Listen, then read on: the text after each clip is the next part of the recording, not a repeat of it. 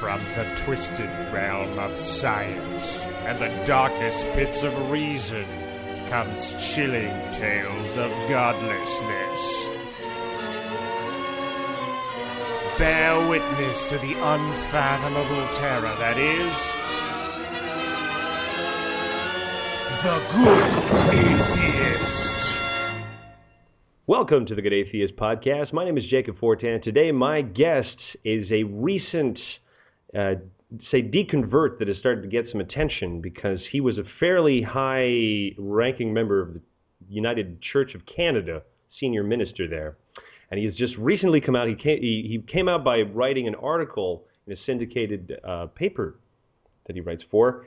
And this particular article said, well, I'm no longer a believer after a lot of thought. And so I wanted to have this particular guest on so he could tell us about the experience of his deconversion and also the post-experience of what he's seen kind of in the early parts of it. So today my guest is Bob Ripley. Thanks for joining me. My pleasure, Jacob. You know, originally we had started recording and I didn't do it properly, and I messed up your name. So I'm glad I got a second shot at that. You know, I'm feeling good about that one. Just think, believe it or not. Yeah, Ripley's Believe It or Not. Now you stuck it in my head, and now when I go to bed, I'm not going to be able to get it out. So thanks a lot. You're welcome. Yeah, that's on you. So first of all, I'd like for you to tell me a little bit about. So you've written this article how many days ago? This is maybe a week ago.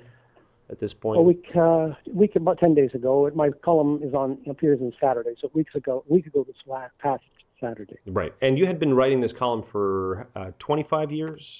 But just over 25 years. 25 years, and it explained a little bit about what the column was and why it was a big deal that you would suddenly say, "Hey, I don't believe in this anymore." Well, the column has always been about 500, 600 words, going on the Saturday church page, and I put that in quotation marks. I was sort of the religion columnist, and started out as just sort of a way to use my passion for writing and my passion for the gospel to try to explain it, to throw some light on it in words other than one would hear in a sermon. And I wrote it primarily for the person who doesn't go to church on Sunday morning, but who might be reading the evening paper. So, and it was soon picked up by a syndicate and distributed across the country. So I've been writing it for, as I say, over 25 years, until probably within the last 2 or 3 years, where the tone began to shift intentionally, because I was obviously wrestling with cognitive dissonance of feeling that the things that I was learning didn't jive with what I had thought and believed all my life. So finally, on this, as I say, about 10 days ago, in my Saturday column, the title of it is How My Mind Has Changed, and I explained to my readership, which is fairly significant, and through the years, people have sort of looked to me as sort of their maybe their newspaper pastor. Just to say to them, I need to tell you that I no longer believe what I once believed. So this was, now I'm sure after 25 years, you must have had some, let's say, fans that perhaps you even knew by name or who had been in correspondence. Did you receive kinds of letters that were a little bit heartbreaking or shocking or even maybe a little bit cruel from people that had been, say, former fans? Well, as expected, I did get some blowback from people who said that they were upset by my I don't know, say my decision, but basically my change of heart and mind. Some reaction has been negative, but I was sort of bracing for that. But to be honest, Jacob, the vast majority of emails and Facebook messages that I've received over the last week have been positive. Thank you for your honesty and your authenticity. Even if people didn't agree with me, they were honoring the courage, if you will, for me to sort of come out and say what I feel and think. And the second part of that was, thank you for sort of putting into words what I've been wrestling with for years. I've had difficulty with doubts and skepticism, and I haven't been able to talk about it with anyone. I haven't been able to tell my parents because I didn't want to break their hearts, or I didn't want to tell my wife or my husband. So I really, the pastor's heart still beats in me, and I've really been encouraged that I've been able to comfort people who've been afflicted with their skepticism for years, and here I am coming out and saying, here, I want you to know that for these reasons, I don't subscribe anymore to the tenets of Christian faith. Well, I definitely think that there's quite a few people that are always on that cusp, and that have decided perhaps to remain silent on the issue. I think it's actually easier in certain parts of Canada, because in Canada, politics and religions are things that a lot of times we just don't like to talk about. They don't touch them. Yeah, exactly. You can talk about hockey up here in Canada, but don't talk about religion. Right? Well, that's why a lot of people are sometimes surprised. A majority of my fan base is American, and let's say in Canada, I'm a fairly, I'm an unknown, because even when I go around and I tell people what I do, it seems shocking to them. You're like, no, seriously, you don't talk about that stuff, do you? Mm-hmm. Let alone make a living out of it? What? So I would say that because of that lack of discussion, I think that there is that need for people who have those doubts, who were part of that world. I've never been part of that world. I don't get it. I don't really know what was going through your mind. Like, was there a particular moment where all of a sudden it resonates with you, where the cognitive dissonance was too much, where the intellectual integrity was like, I can't believe this? What was that? Was there a moment like that that's in your mind? Honestly, I can't pinpoint a moment where I finally had to say I can't do this anymore.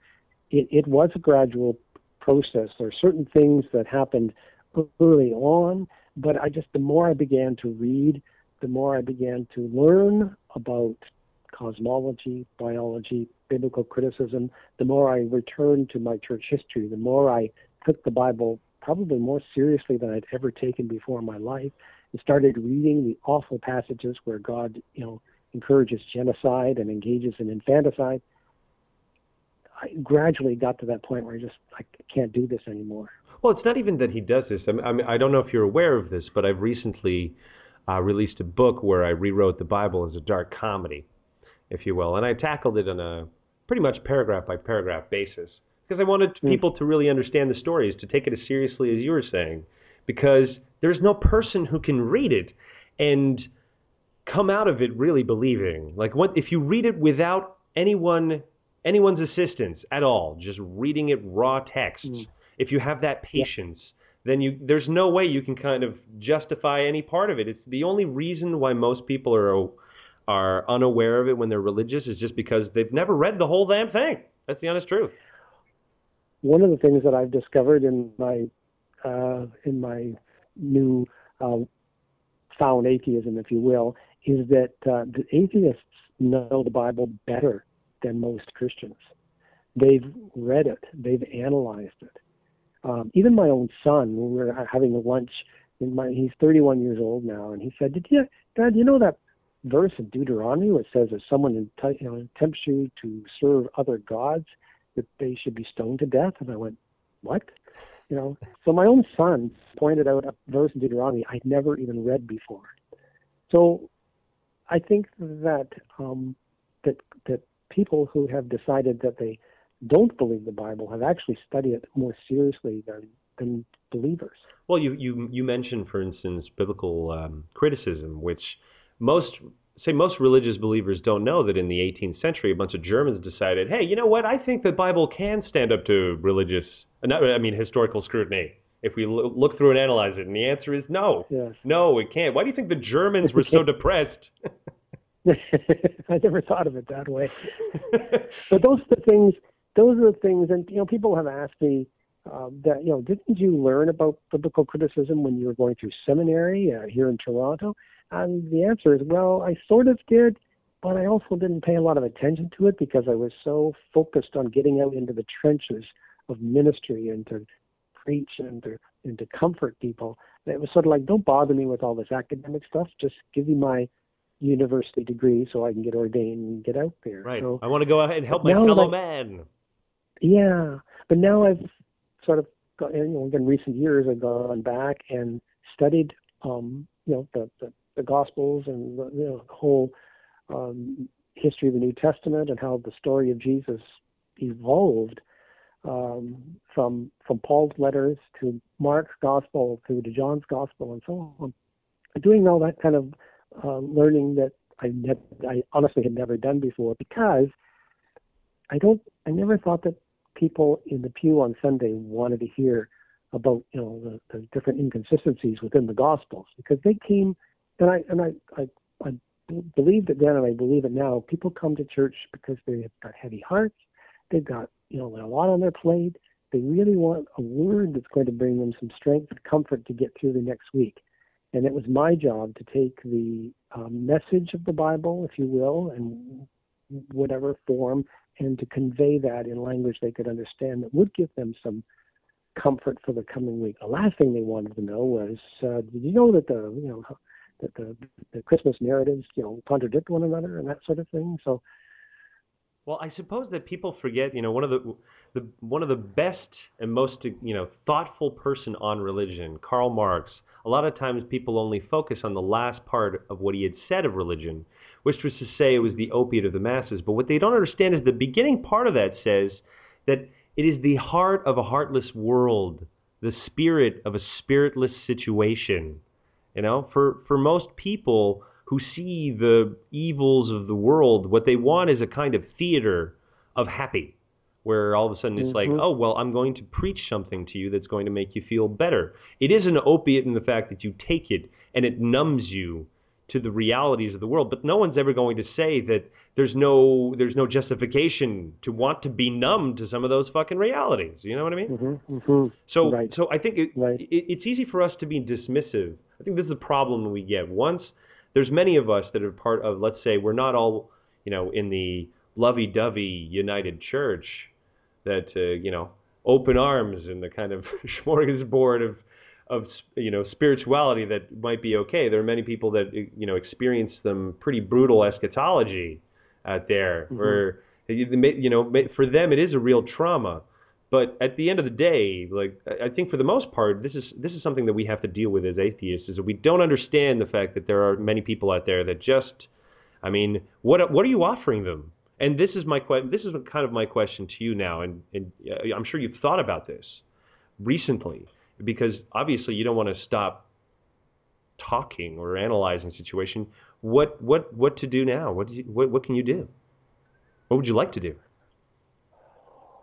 Well, in the writing of the book and coming out, as I say in the column, that like my preaching over the years, I have always wanted to comfort the afflicted and afflict the comfortable. So in this coming out, as I said a few minutes ago, it's really, for the most part, been a comfort to those people afflicted by their doubts and skepticism. So I suppose the other part of the equation is afflicting the comfortable. In other words, what I've done in this book is basically laid out the reasons why I would make my change of mind and heart, and to challenge people to also examine that same evidence. And if they can still believe with integrity, by all means, continue to believe. It is not my goal to disabuse anyone of their faith. I'm not the kind of person that says, if you still believe, you're a simpleton and you're anti-intellectual. I'm not here to beat people up. All I'm doing is really giving my testimony, as people have for years given their testimony in church of their conversion. Here's what I once was, and here's where I am now. All I'm doing is the reverse. I'm just giving a testimony of deconversion, saying here's where I once was, and here's where I am now. And I would invite you to look at the reasons why I am where I am now.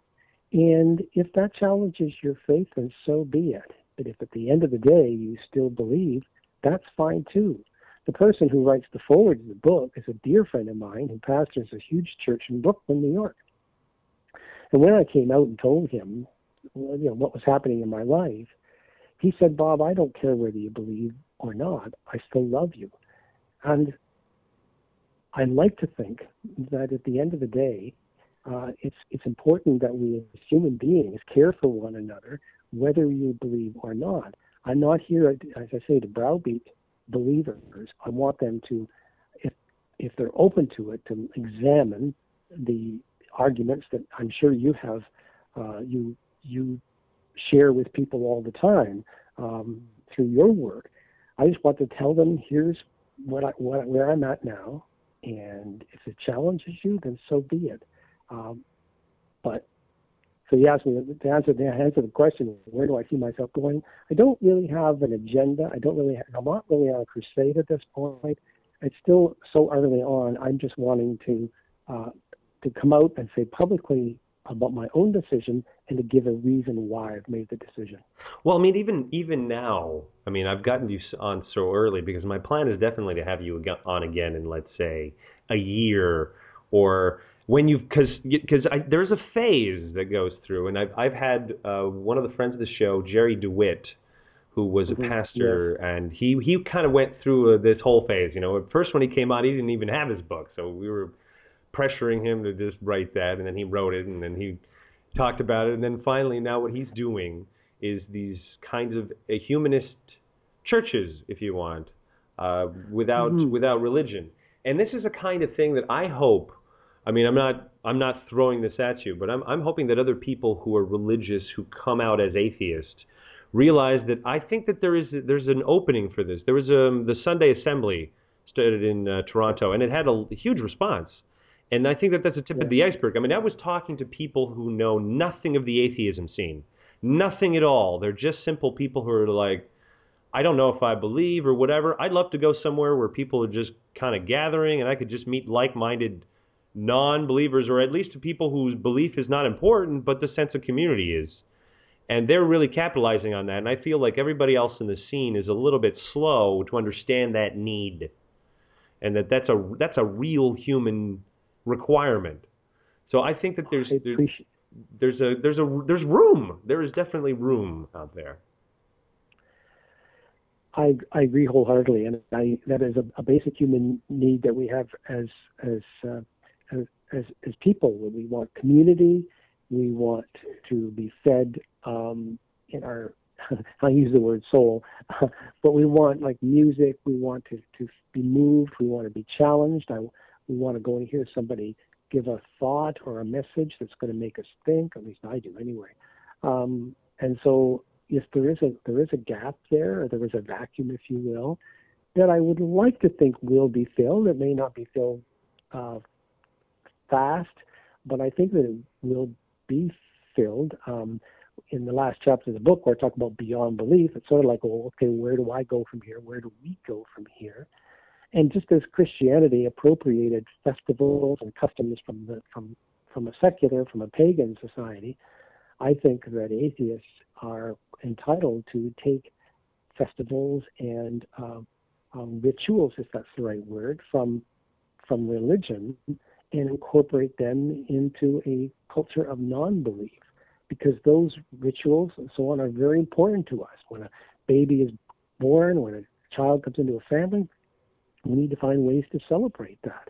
Okay, we're not going to baptize the baby, but what are we going to do? So there is obviously a vacuum there. I haven't begun to launch that equivalent of the Sunday Assembly. It's a little early for me, and I don't really know if that's the role that I will take, but certainly it's an important role. Well, I think that perhaps, there kind of might be different levels of it, because at the same time, let's say that the culture of atheism, or the atheist blogosphere, has largely been a culture of, let's point towards the deficiencies of religion, because that was their strategy for a long time.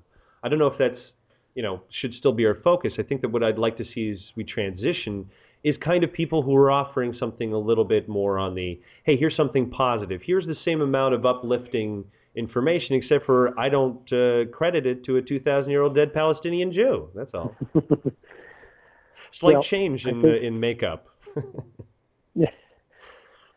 Well, as I say, I think that there has been in the past, if you will, and I'm guilty of it in early years of my ministry as a pastor or minister, of thinking that atheists are these lost, amoral, depressed souls that are just angry all the time.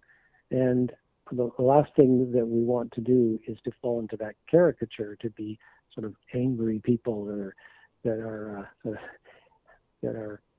lacking kindness and goodness and so on. So, because as I say in the book, I think that atheists ought to be the happiest people in the world because we know that this is it. So we better make the most of every day, and we should be kind to one another because this is all there is. Well, I think we have. I think what the atheism seemed to me right now is a bit of a teenager. We have that kind of rebellion against authority figures, which are in many cases they're multiple, right? They're part of them are religious, part of them are what has resulted from a large patriarchal society and so on and so forth. So we find ourselves like a teenager being like, I must reject everything, and we find ourselves very angry. And then once we calm down a little and we realize, okay, well, what are the things that we want to keep now from everything that we rejected? Because we realize that not everything about those structures are bad. We just thought that they were. We're really embarrassed to even admit that, let's say, our parents may have been right about A or B or C, because then, all of a sudden we're again fighting with that teenage part of ourselves that needs to craft our identity. And that identity can sometimes feel fragile for people, and I understand that. I mean, as someone who's just recently come out of that atheist closet, you could see that there must be still a part of you that's like you don't know what to expect next. What is going on? Like, where will this all lead? This is new. It is, and people have asked me, well, what do you miss about the church? What do you miss about your preaching? And one of the first things I say is I miss the music. In our tradition, we had a huge, Passavant pipe organ and a lot of choral music from the 16th, 17th century. And then I realized I could download it on iTunes and play it on my computer when I'm writing at home. And in fact, I actually do that. So I continue to listen to pipe organ music because that's something that I miss. And to me, there's no reason why, again, non-believers can't enjoy the music that has given them such delight as a believer when we do it as a non-believer. So there are certain things that I miss that I'm sure down the road will find a new expression from only in a different context. Well, there's definitely, I think that, you reminded me in that speech that we forget that back in the old days, religious service was about theatricality. You had to get people interested in it, because what else was going on? You were just toiling the fields, and then finally you'd see some kind of show that would at least might be entertaining, and then after that you could go and socialize with people. That doesn't sound like half bad. Add a little bit of liquor there and a tiny little wafer of bread. Hey, you got a party. Well, worship has always been drama.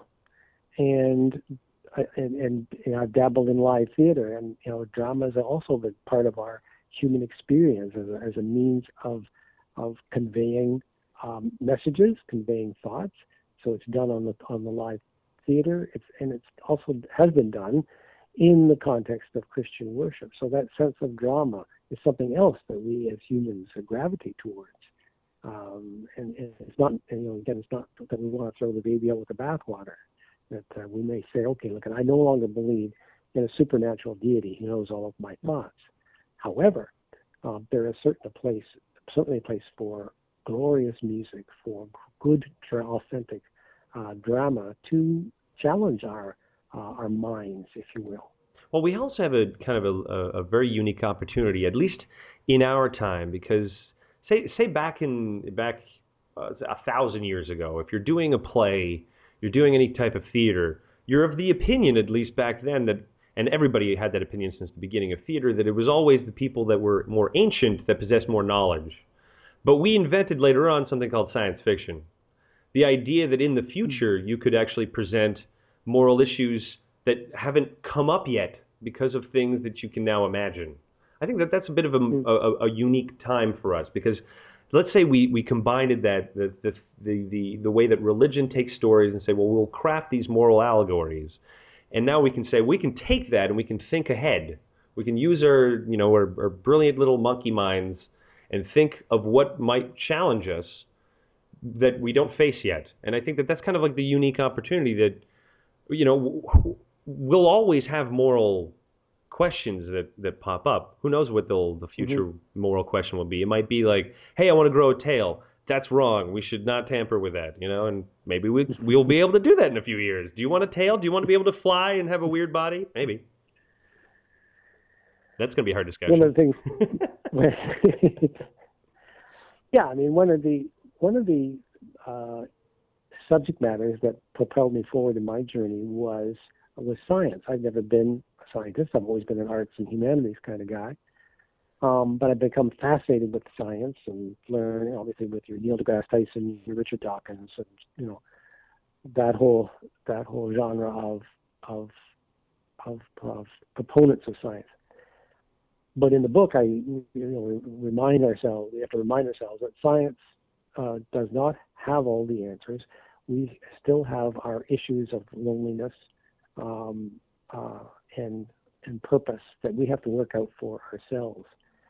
So again, I think that's where there must be, if there aren't already, forums for non-believers to wrestle. I mean, we're still human beings. We're still going to have some of the same issues that we had when we were believers, even if we're not a believer anymore. So we still have to find ways to deal with those basic human issues that we have.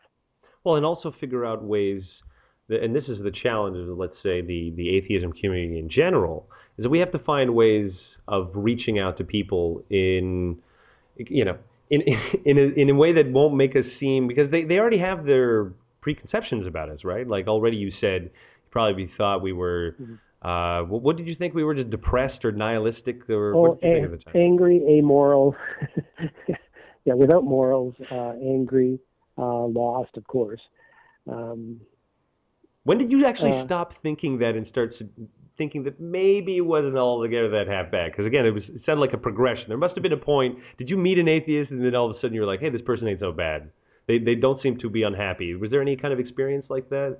Well, I've become close friends with a law professor at our university who has become a very dear friend and encouraged me to write the book. He grew up Salvation Army, played the piano and so on, and as a teenager, he left the faith. But he and I got into these great discussions about Scripture, about faith, and so on. And he's just the nicest, the most delightful guy in the world. And he probably was the first sort of openly atheist person I ever got to know. And that was a kind of I suppose that was a bit of a revelation for me, because, as I said, I've always had this lingering notion that from a believer's perspective, that atheists are just sort of out there and they're different. And he was a fellow that was just the dearest, sweetest guy, and we just got to know one another. And of course, he hasn't believed in years. So, and he became a real encouragement to me. Not that he was saying, "Well, Bob, you've got to come out of the closet." He didn't have to do that, but he was encouraging me to in what I was learning. I would say, "Well, did you know? Oh, yeah. Well, did you know? Oh, yes." Which is sort of what I have. I'm sort of like the new convert. I'm the new deconvert, and I realize now that people have walked this path long before me. I was asked to speak to a humanist organization in London just recently, actually, before I came out in the column. And I'm telling them, did you know this? And I'm learning this. And at the end of my little talk, they're going sort of like, yeah, like, you're not telling us anything we haven't wrestled with before. Oh, right, Feel a bit late to the party. I get it. I'm a little late to the party. I'm just this enthusiast because I'm learning all about the size of the Milky Way, and Darwin's evolution by now. This is all and I know how it sounds. I know how naive it sounds, but I'm 62 years old, and I'm discovering this sort of for the first time. So I'm kind of giddy with what I have learned. Well, it's a new renaissance for you, really. It is a renaissance. And again, what I keep saying in the book is that I want people to understand that a deconversion from faith can transform a life in ways that are no less radical and joyful as conversion to faith. I would say that there. I mean, I know a believer who listens to this show is never gonna trust me on this, but I would say, because I've read. Well, I had to rewrite the damn Bible, and I would say that there is not one instance of when they talk about the wonder of the world, describing it as, with their firmament and four corners and yawn. When you consider something as amazing as the fact that half of all the water on Earth is older than the sun. Put that in your fucking pipe and smoke it. Yeah. That's a heavy realization. Again, I tell the story about we have some friends that have a fishing trawler up in Alaska, actually, and we go fishing with them. And one day I was outside on the boat, and I was looking at these beautiful mountains. And I realized, I just sort of caught myself, I realized I was just sort of welling up with awe and wonder. And what I realized was the awe and wonder wasn't directed towards a creator who made the mountains. It was directed towards the mountains. It's like how beautiful this is, how gorgeous this planet is that we're privileged to live on. And that, again, nobody led me along the way. It just was something that was happening to me. These are the sort of epiphanies, if you will, that were propelling me along the journey. Well, even that example, when you think about the mountain, you're like, that mountain can only exist because the Earth is a giant molten piece of rock. Yeah. And if it wasn't for that fact, everything would be flat, dull, boring. You live in an active world. That's what's so impressive about it. That's just a tiny fraction of its power, just a small amount. Yeah. Now that's power. Yep. It is. And it'll burn you if you go too deep. We'll never be able to go too deep in that damn Earth. We got 12 kilometers and we had to give up because it got too hot. That's right. That's right. I mean, what do you think that represents in terms of the the radius of the Earth? This is not much here. This is like nothing. I mean, like the rest of it will forever be unknown to you. There's a whole alien world that's so hot that you'd have to be some kind of plasma creature to visit it. Forget about it. Yeah. And But here we are in this sweet spot in our solar system.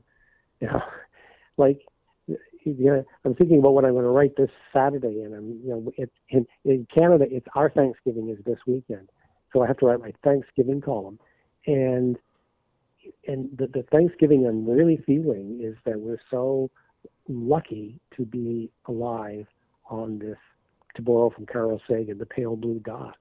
When you think of the chances for you and I not to be here, far greater than the fact that we are here. So again, it's those little epiphanies, for lack of a better word, that are making me sort of fanciful, like you said, giddy. Yeah, I would say that at least for the column on Thanksgiving, I would tone it down a little. All of a sudden, the Carl Sagan-y on the pumpkin pie thing. I would say maybe what you could do with add a little dash of science, and this is always what I love about plants whenever I eat them, is when you think, hey, where did this matter that makes this plant come from? You're like, oh, it's the air. It's all the stuff that you've been breathing and everything out in the air. That's what made whatever it is that you're eating. And so I like to think about that. It's just the fact that all the little molecules you can't see, they'll get gathered up and turned into whatever. Could be a tomato, could be a future pickle, whatever. That's what I'm thankful for. I'm thankful that there are so many different variations that I don't have to eat Soylent Green all day. That's what I'm thankful for. So maybe that's a little bit, because don't go whole universe, unless it's not written yet. Although I do have an idea for you. You could write if you want to make pumpkin pie, first you need to build a universe. All right. Great opening line. All right, you can have it. It's not written yet. You can have it. Thank you. Yes. It's yours. It's a small gift because you have unknowingly here. I mean, I can only imagine what the long-term consequences of this are going to be because you probably don't know, but there's going to be, it'll have huge ramifications. Every time a person that was always in a high position in church steps down and admits their non-belief, I don't think they know. It's like a giant grenade that goes off in people's brains. Well, I'm quickly learning that, yeah. I mean, I knew there was going to be some backlash and some reaction, if that's probably a better word. I knew there would be a reaction, but I didn't quite, I guess, anticipate how broad it has been. Well, I think you have to think about it from the perspective if you're a believer, and again, you haven't really read the Bible or you've been spoon-fed it by people like you, whose job was to spoon-feed them the Bible, and then they go over and be like, but you know this thing, and you don't believe? What does that mean about my belief? And you're like, you should seriously question it. That's the answer. Well, the one chapter, is one of the early chapters is the despicable deity, where, as you said, when we started off this conversation about these passages in the Bible, that if you read them, you just kind of gasp, like they're horrible. God is like this thin-skinned deity with anger management issues, and I found myself saying, I remember thinking, I don't like this God. This is the God that I have been worshiping and adoring almost all of my life, and I don't like him anymore. He's mean. He's vindictive. Yeah.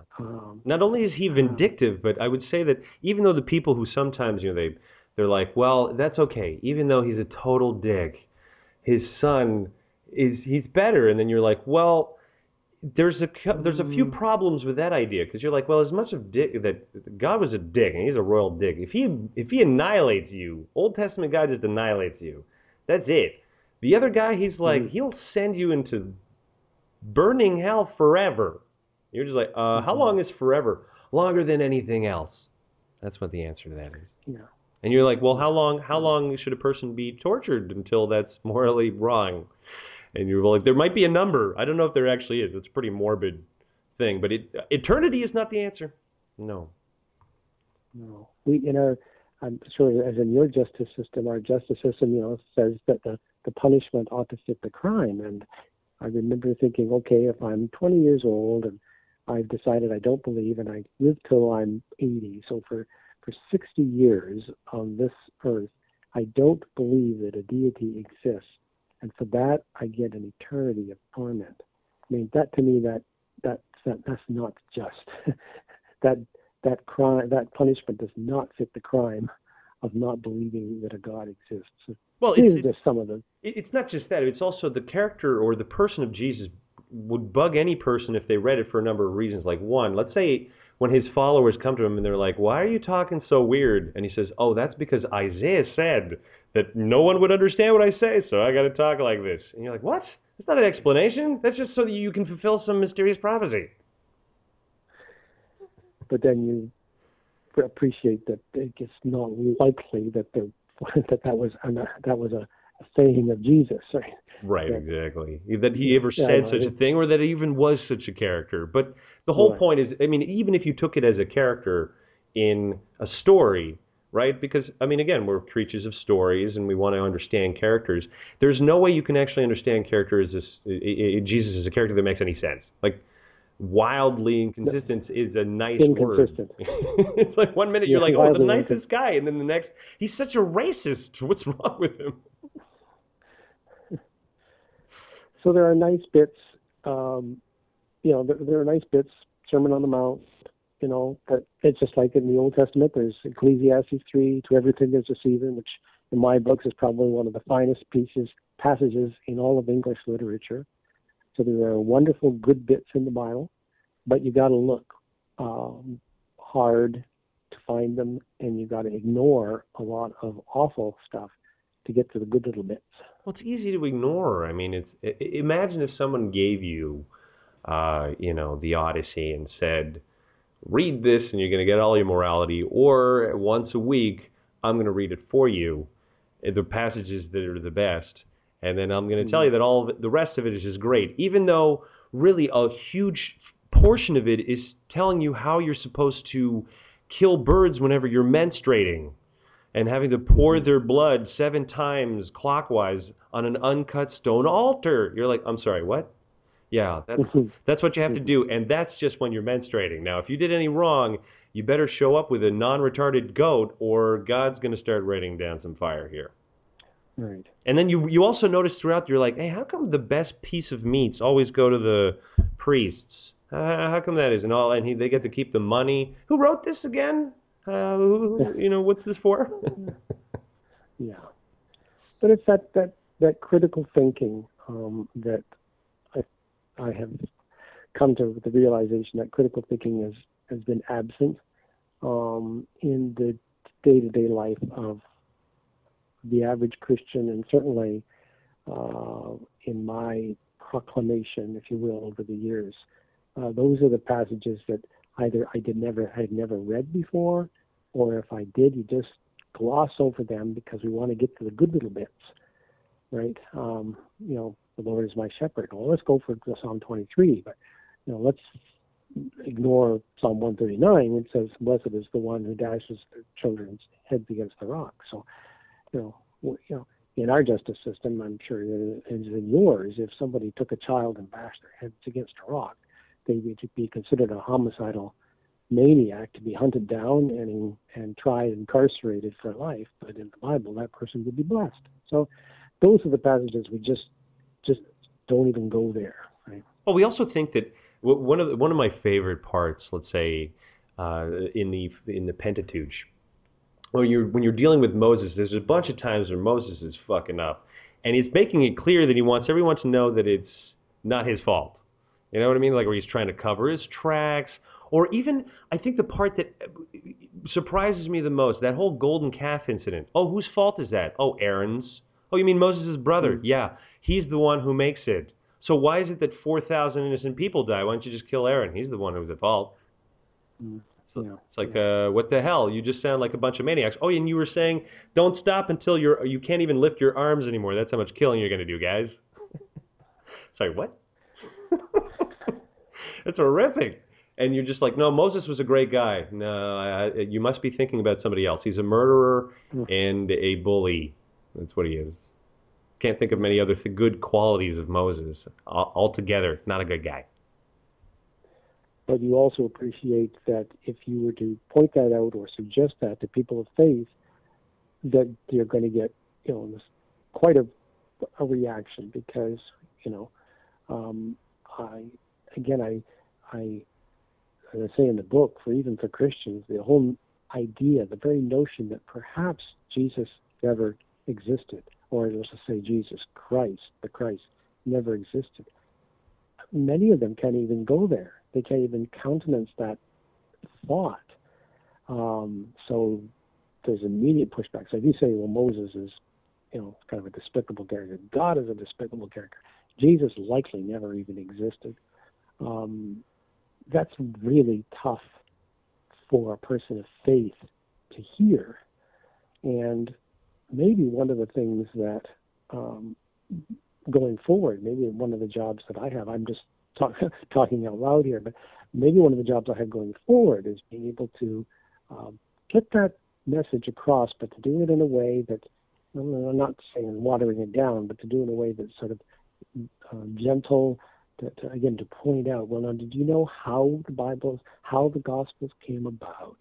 Or what does it mean to this oral tradition? Well, it means that things were not written down for years and years and years and years. And when they were finally written down, they were written down in language other than what they were articulated years before. So anyway, just to sort of explain to believers, did you know that? Did you know that? Have you read this passage? Without sort of beating them over the head and saying, Jesus probably, God's a jerk. Jesus likely didn't exist. Again, I'm just talking about my style. I'm not saying that this should be everybody's style, but well, you're going to find your style because you just got started, man. Like you're just totally new to this game. That's why I wanted you on. I'm like, man, this is gonna be fun because what we're gonna do is eventually when we have you on again, we're gonna probably play some of the old stuff. who knows? Maybe make fun of you or. You were so naive. Remember when back you then. said that when you just came out? Yeah. Well, we in a sense though, that's the kind of thing that the message ultimately, if I would say, do you have one sentence that you could say to a believer to try to make them open to the idea, is to say, I cannot begin to describe the level of innocence that you have about the world around you. That would be my only thing. I can't even, how do you begin? You're just saying your worldview is so unbelievably confined, narrow, and tiny that if you broke free of that, there's really no telling what you might accomplish. Like maybe you discover some unbelievable talents when you no longer just service the Lord, which is apparently it's a heavy service for some, heavy burden. Yeah. Well, I know people have said to me, how are you feeling? And I honestly feel, as many have before me, I'm feeling quite liberated and quite free, because I can say sort of what I want now. I don't have to sort of couch it in Christianese, which mea culpa. I probably have done that through the years until I realized sort of where this path was taking me. I don't have to do that anymore. I'm not going to sort of, as I go around and preach atheism from the street corners in Toronto, but I can, having been honest, first of all with myself and now with people who once looked to me for spiritual guidance, having been honest with them, now I can sort of speak my mind and feel very liberated by that. Well, I do have one suggestion. If you are in Toronto the weekend of November 1st, I believe there's a non-conference happening there.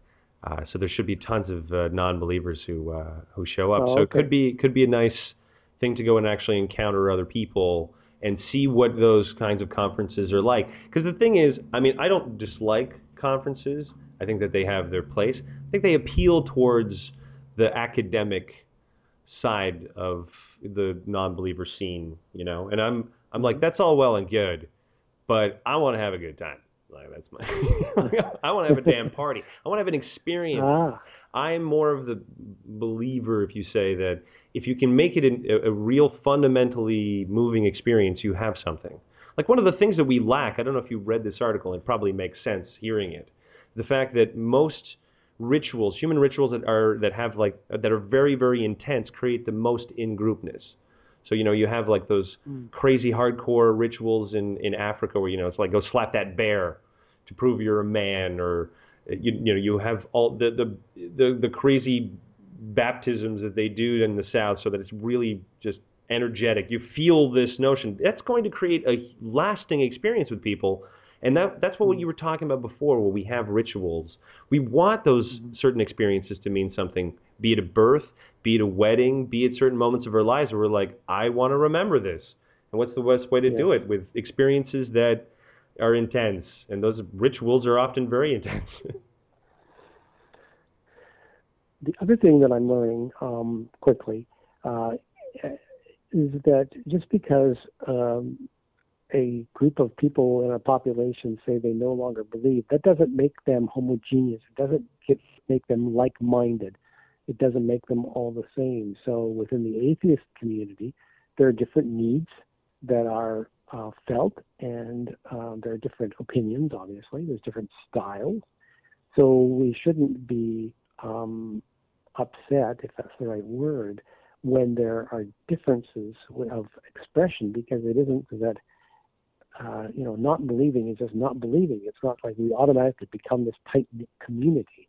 It's a very loose community, or a loose mindset, if you will, simply by saying, no, we don't subscribe to a supernatural being.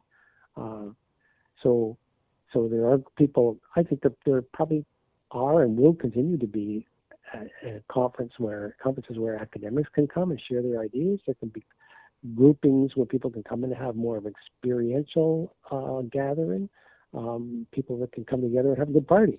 And it shouldn't be, one size doesn't fit all. Well, we have an unfortunate tendency, I think, in of being hyper aware of what we might look like. I think that's why usually these kinds of things get a little bit of blowback. It's just basically saying, oh, you don't want to appear like you're just a religion because people will make the wrong assumptions. But I always feel that they've already made such crazy assumptions that do whatever the hell you want and let them figure it out, really. They have to come to that on their own. And no amount of, you could show on this nice face, be this nice homogenous little group, and it wouldn't even freaking matter because it wouldn't change their own internal beliefs. It's kind of like you were saying before. This was a personal thing that took, how many years you say? 3 years in total? 7. 7 years. Altogether 7. Wow. Yeah. 7 years. Yeah. That's a long time. That's how long I've been doing this damn show. Coincidence? Yes. Very much. Yes, absolutely. World is filled with them. That's what's great about it. Again, understanding science, I'm like, coincidence have to happen. Otherwise, it would be really creepy if they didn't, actually. But tell that to a person who's had an experience of coincidence. Yeah. Again, I mean, you find yourself in a... you know what? Let me ask you this question. Like, let's say this will be a last question before I go, because this will be the challenge. How do we, because at the end of the day, there's still one thing that religion has that, let's say, that we still lack, because they will... I think it was Nietzsche, it was Freud who said that basically religion is there because we fear death. That was his simple explanation. Christopher Hitchens was a big believer in that's the primary reason. So if you go over to someone and you basically have to tell them that, not only is there no heaven, but you have to go and you have to kill everyone you've ever loved again because you're hoping to see them then. That's a tough sell. So how do we make that sell not so crappy? Well, I remember having to come to grips with the notion of my own annihilation, that when I die, this is it, because I've always felt that I would live on with Jesus. So it can be initially kind of sad when you say, you know what, this is all there is. There ain't no more. But I think, I don't know, I guess from my perspective, the way to sell that is to say now, once we've come to grips with reality, not wishful thinking, once we come to grips with the fact that we're just like all the rest of the life forms, we live when we die, now let's make the most of it. Now let's not waste a second. Now let's be good to one another, because there's no reason not to. We have one life to live. YOLO! Yeah, that's true. Well, that's the young perversion part of it. The young people, you say YOLO. The older people, you say, this is your time now. Take full advantage of it. Don't wait for tomorrow. You wanted to travel? Fucking do it. Don't just sit on your ass. Just go do it. Yeah. Don't wait for the second life. Second life's not happening. Make life one memorable and special as much as you can. And that can be, again, to me, that can be a positive message. Once we come to grips with reality, let's face it, okay, now, let's get busy and be good and take advantage of every day that we've been fortunate enough to have. Well, it sounds to me like you're ready to fly, Bob. You're ready for this gig. I challenged you with a dark question. You answered it without breaking a sweat. You're ready for the big time. Thank you, Jacob, so much. I've christened thee. The good atheist has now christened Mr. Ripley. Oh, he is ready to feel move. I feel it. It's really easy when you have no charm, no power, and really no say. It's easy to hand these things out. Yes, I bless thee with the super atheist powers. Thank you. You have the power of reasonability and of asking questions. And of being, you have one advantage too. You are a pleasantly Canadian, so that affords you a certain degree of what we're looking for, friendliness that is so hard to deflect. Because I think that's going to be the one, the big advantage. Again, like you said, you probably thought atheists were these horrible nihilistic, and now you've turned around and you've proven that to be entirely false. Now you're the representative of that. So Well, I was going to say I'm sorry if I've been too polite, but that's probably taking the Canadianism too far. Don't you ever apologize for that, God damn it. Not one word of apology about politeness. I will only accept so much Canadianness on this show. Remember, most of the people listening to this are American or Australian or from the UK. But soon, I'm sure that you will do well. And I hope that you that the conversation does also happen a little bit more in this country. I feel like we've underestimated the religious influence here in Canada because we just feel like, oh, let's not discuss it. Perfect opportunity for religious wackos to take control. Mm-hmm. And I feel like a lot of if we just wake up enough people and they become aware of it, all of a sudden that's going a long way. So make Canada less religious, please, Bob. I beg you. I'm working on it. But right now I'm just sort of, as I said, I'm just trying to field calls and respond to emails and take it all in. Oh, I am for sure. Well, I'm glad that we could catch you before you really explode onto the scene. So I'm happy to really be that. I don't. Is this the first interview for like an atheist thing or specifically? No, I did one this morning for the Thinking Atheist. Oh, he beat me to it, atheist. Son of a bitch. I wasn't going to tell you, but you asked. Well, I wasn't going to lie. You can't lie. He's a pro too, so he knew. He was one step ahead of me. I'll tamper the brakes. Just by 6 hours. So sorry. Well, actually, my chat with him is not going to be broadcast till tomorrow. So who knows? I can beat him. I'm going to post this thing tonight. This is happening. Yeah, first exclusive on Good Atheist. You gave me the inside track. Thank you for that. You're not going to make. You haven't made a powerful new enemy. I guarantee you. All right, Bob. Thanks for coming on the show. My pleasure. Wonderful.